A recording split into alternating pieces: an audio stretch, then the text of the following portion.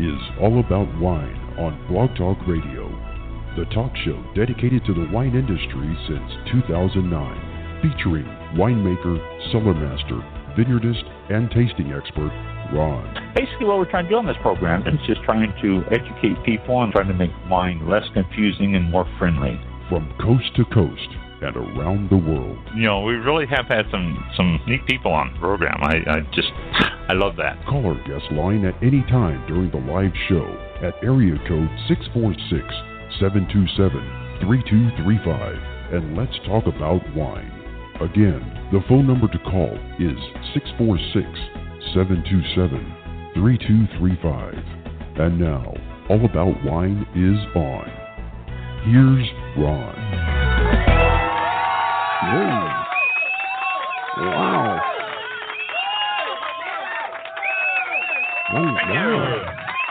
Wow. That's amazing. Boy, Settle down, folks. They're happy tonight. They are happy. Wow. Yeah. That's a good crowd. It is. Welcome to the show. Not raining. Yeah. Nope. Not anymore. It was earlier. Yeah, hot, yes. Yeah. Yeah, you get it on the West Coast pretty good. We get it in the central part, so. Yeah. It is. And the East Coast. So. Mm-hmm. Yeah, good stuff. We're here. We're live. It's June 28th, 2018, 7:01 p.m., and this is All About Wine. Thank you for joining us. Yeah, Eastern time. That's right. If you're listening to this in California, then it's what, 5:01? No, 4:01. Geez, 4:01. Yeah, 4:01. Yeah. So, yeah. And if you're not listening to this at the time of day he just said, then you're not live, so don't call us. But if you are live, you can call us. Mike will talk to you for a couple of minutes and answer, bring your questions on the air, and we'll go from there. Hang up on you. We'll hang up on you afterwards. Yeah, maybe. Welcome. Good to the show. All right. Here we go. I've got sinus problems, and I'm having problems breathing. Oh, it's all this humidity and rains and everything, and I'm having problems breathing. So, if I die during the program, Mike will continue on. And I have plenty of information back to the 2000 when it started. So. Yeah, 2009. Yeah. Most of my notes are just like keywords. I mean, I pull out full sentences when I have time, but some of it's just keywords. Like I'll put Pinot Noir. Good. I was like, what does that mean? I don't know what yeah, it's wine. We know that. It's wine. Yeah, wine. Grape varietals. There are many. Okay, good. Okay. Yeah, but expand on that. You would never pass the sommelier test. Nope. This is not a study guide. It's just notes. No, it is notes. That's how I do it too. When I'm getting prepared for the show, I'm just making notes here and there, trying to figure out what I'm talking about, and if. After the show, I have no idea what these notes mean. I just, that's it. So, that's good. All right. That down. There we go. Okay. I'm using a new computer tonight. So y'all gonna have to bear with me because I'm trying to. It works a little bit different. I was using a what is this other one here? I was using a Gateway, and now I'm using a Dell, and the Gateway has an older program and Dell has a newer one, and I'm just muddling through this. So if I do get lost or something, then that's why. We were talking before the show. I don't know if you are signed up for the All About Wine Facebook page. If you're not, do so, because we have things pop up all the time. Mike found a very interesting program that puts little things up on the All About Wine Facebook page related to wine. And there's kind of cool stuff up there. In fact, we were just talking before the show. Mike, you want to tell them about what the bottle? Oh, the auction. Yeah, Yes. I was looking at but see, you know how to pronounce his name. I don't. I would just say Henry Jayer. Who knows? That works. Henri? Okay. I believe. But yeah, one of the articles was posted in Decanter magazine about an auction, and I was reading it actually during the intro to the show, and they said there were about 100 bidders that took part in the Henri Jayer, I'm going to guess on that, seller auction held on the 17th of June somewhere in Geneva, and they said that the final sales total was in U.S. dollars $34.7 million, and it was more than double the top end estimate prior to the auction. Jeez. And they actually battled? Yeah. They battled. They battled. I mean, they had to. There were there was a couple of them. I'm not going to pronounce it. It's because I guess he's a French winemaker, or was a French winemaker, and they were talking about a 1978 went for 100 was a CHF. What's CHF? It's I gotta find out what denomination that is. I don't know. Dutch. I don't know. Really, Swiss francs. It's funny you said that. Is this Swiss francs? Okay.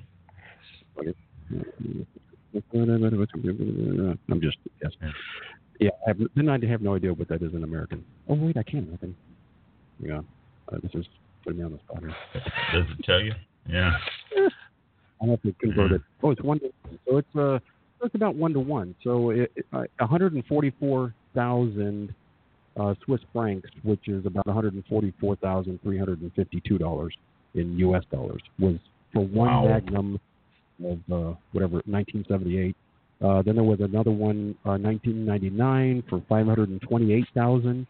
Jeez. And then 99 is not that old, too. That's what's so amazing about it. Those are fairly young wines. Yeah. So 6 bottles. So 6 Magnums. And then one bottle of Richburg 1986 sold for $50,400. Jeez. Yeah. Then they go through all these other things on there, and it's just okay. But that was one of the articles that were. Yeah, 100. But check out our Facebook, All About Wine Facebook page. Some of you are. I noticed there's people that are starting to join us, but there's a lot of those things pop up like that on there. And but geez, I mean, 100 bidders, and I wonder if you had to pay to get into it too. That's sometimes you watch a James Bond movie and they're bidding on stuff, and they say it's going to cost you $100,000 just to come into the room to bid, and stuff like that. I wonder if they had to do that. Yeah. For high value things, I'm like that. I'm pretty sure you had to prove yourself and not just I'll just keep raising my thing up until I win, and then I'll bail out. And then nobody's outbidding you, and you're going, oh, please, somebody bid. How much am I doing? I can't do this. What do I do? I'll fake a heart attack. Yeah. Rush me out of the room. Yeah. But that's unbelievable. Some of those auctions are just absolutely scary what those bottles are going for. And, I don't know. Well, I've never had a bottle that cost $35,000, so I don't know if it's worth it or not. So. Yeah. Yeah. Oh well. I've had them that cost $600-700, but I don't ever think I had a bottle of wine that cost over $1,000. Yeah. Many years. How many listeners out there that have tried that? If you bought a bottle of wine for a couple $100,000 or something, let us know what it tastes like. We'd love to hear from you. Yeah, really, that's a good point. That's an excellent point. If you've had a bottle of wine that was over $1,000, or even shared one with a friend or at a party or something, Facebook us or email us or get in touch and let us know. We're curious to know what it's like. I've never had one over $1,000. I think the most expensive wine I ever had a chance to taste was like $800 a bottle many years ago. So it's probably, with inflation and everything, it's probably over $1,000 now. I mean, if you allow for that, this was 30 years ago they had it. So no doubt it would be, double that now if it's even available. But if you've had one over 1,000, let us know. Excuse me. Yeah.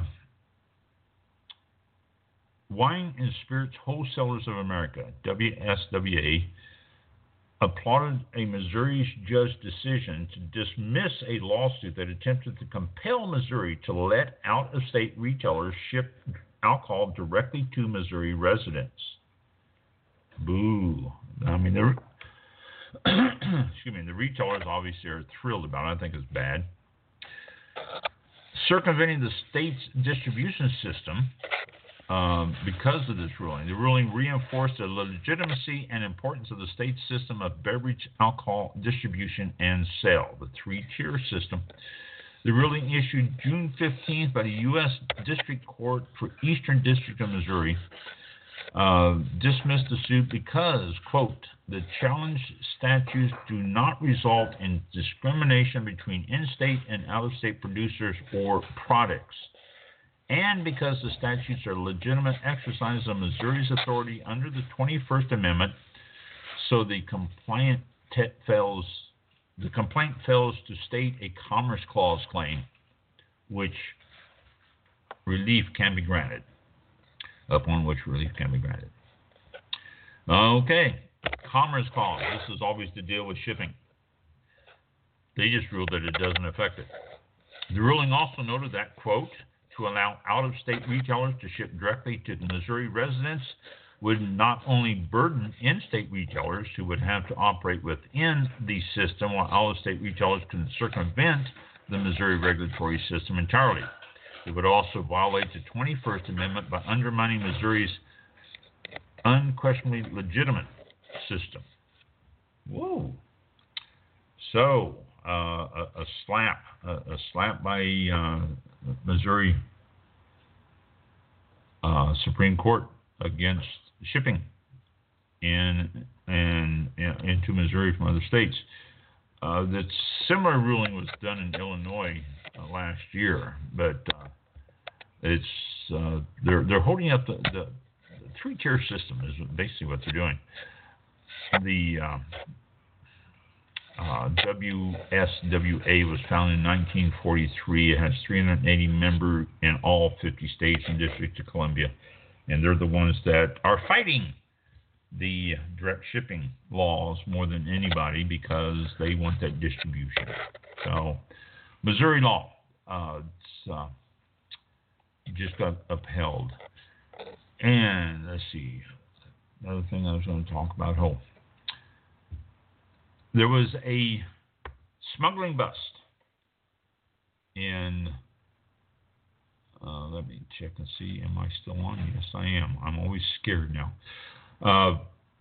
A smuggling bust in Guangdong province in China. Police in Guangdong province has busted another major smuggling wine case involving wines valued at more than 230 RMB, or RMB 230 million, which I don't know. Mike's gone, so I was going to ask him. That's equal to $35.5 million US. That also then bus included 4,000 bottles of blue chip wines from the First Growth Bordeaux. Wow, that was quite a thing there.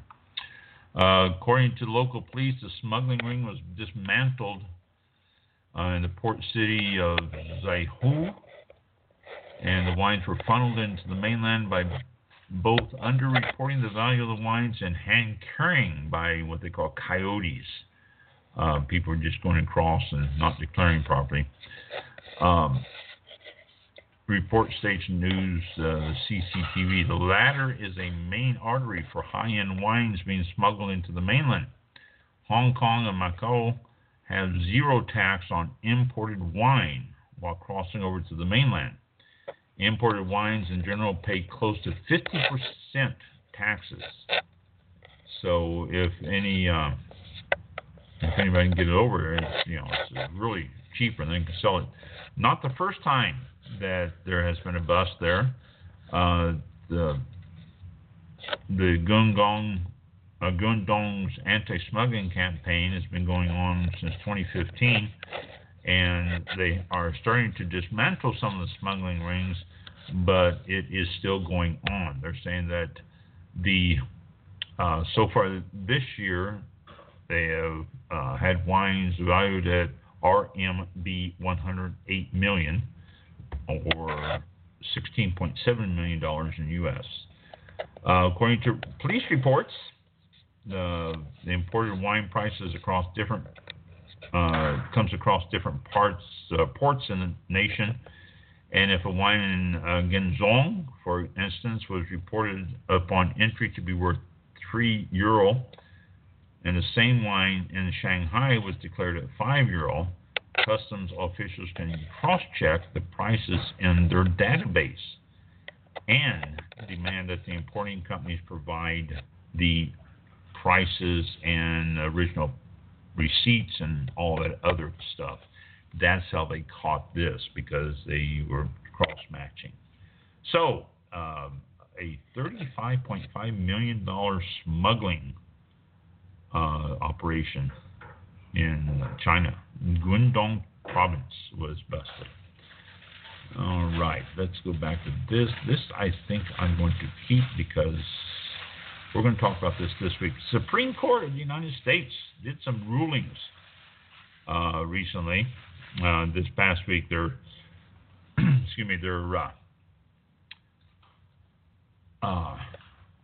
session is over for this year.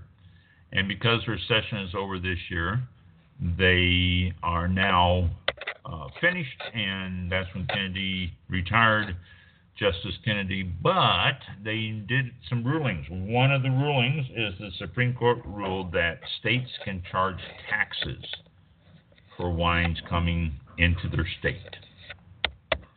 Interesting. There's a lot that can, we will discuss that next week. That's our main topic next week. I was going to discuss it before we got clicked off the air for some reason. I have no idea what happened. You won't notice it if you're listening to this in archives, simply because Mike has cleared it up and fixed it. He does that. He does a good job on that. But if you're listening to us live, sorry about the big boo-boo there. I don't know what happened. They just disconnected both of us. So, I think we're done for the night. Have yourself a very, very safe 4th of July. Don't blow up your fingers or your head or anything. There's a video I noticed on internet going around now. I saw it a couple of places, not just on Facebook, but a couple other places, showing what happens on fireworks. So if you have them in the wrong places, now they have a dummy and they have people shooting off these canister fireworks from setting it on top of their head, and it shows if that thing blows up, how it blows up the dummy's head and how it blows off arms and fingers and everything. Don't do it. If the thing's lit, you throw it out and it doesn't blow up, don't go out there and pick it up to see what's wrong with it. Just let it go. It's not worth it. So, a video also talked about how many hundreds of people lose fingers and make hospital visits during this time of year because of fireworks. Be careful. And don't be drinking a bunch of wine and start throwing fireworks around. That's dangerous too. Be safe. If you're traveling, be safe on the roads. We'll look forward to seeing you next week. Sorry about the boo-boo on this episode. We're going to be talking about the Supreme Court ruling on wine being taxed in different states next week. Have yourself a wonderful 4th and a safe week, and we'll see you next week. Thanks for tuning in. This concludes tonight's broadcast of All About Wine on Blog Talk Radio with your host, Ron. For show information, links to All About Wine on Twitter and Facebook, or to be a guest on this show, visit the show website at www.allaboutwinebtr.com. Archive shows are available for download on iTunes or on our show page at blogtalkradio.com/allaboutwine. Thank you for listening. Drink responsibly, and we'll see you next time on All About Wine.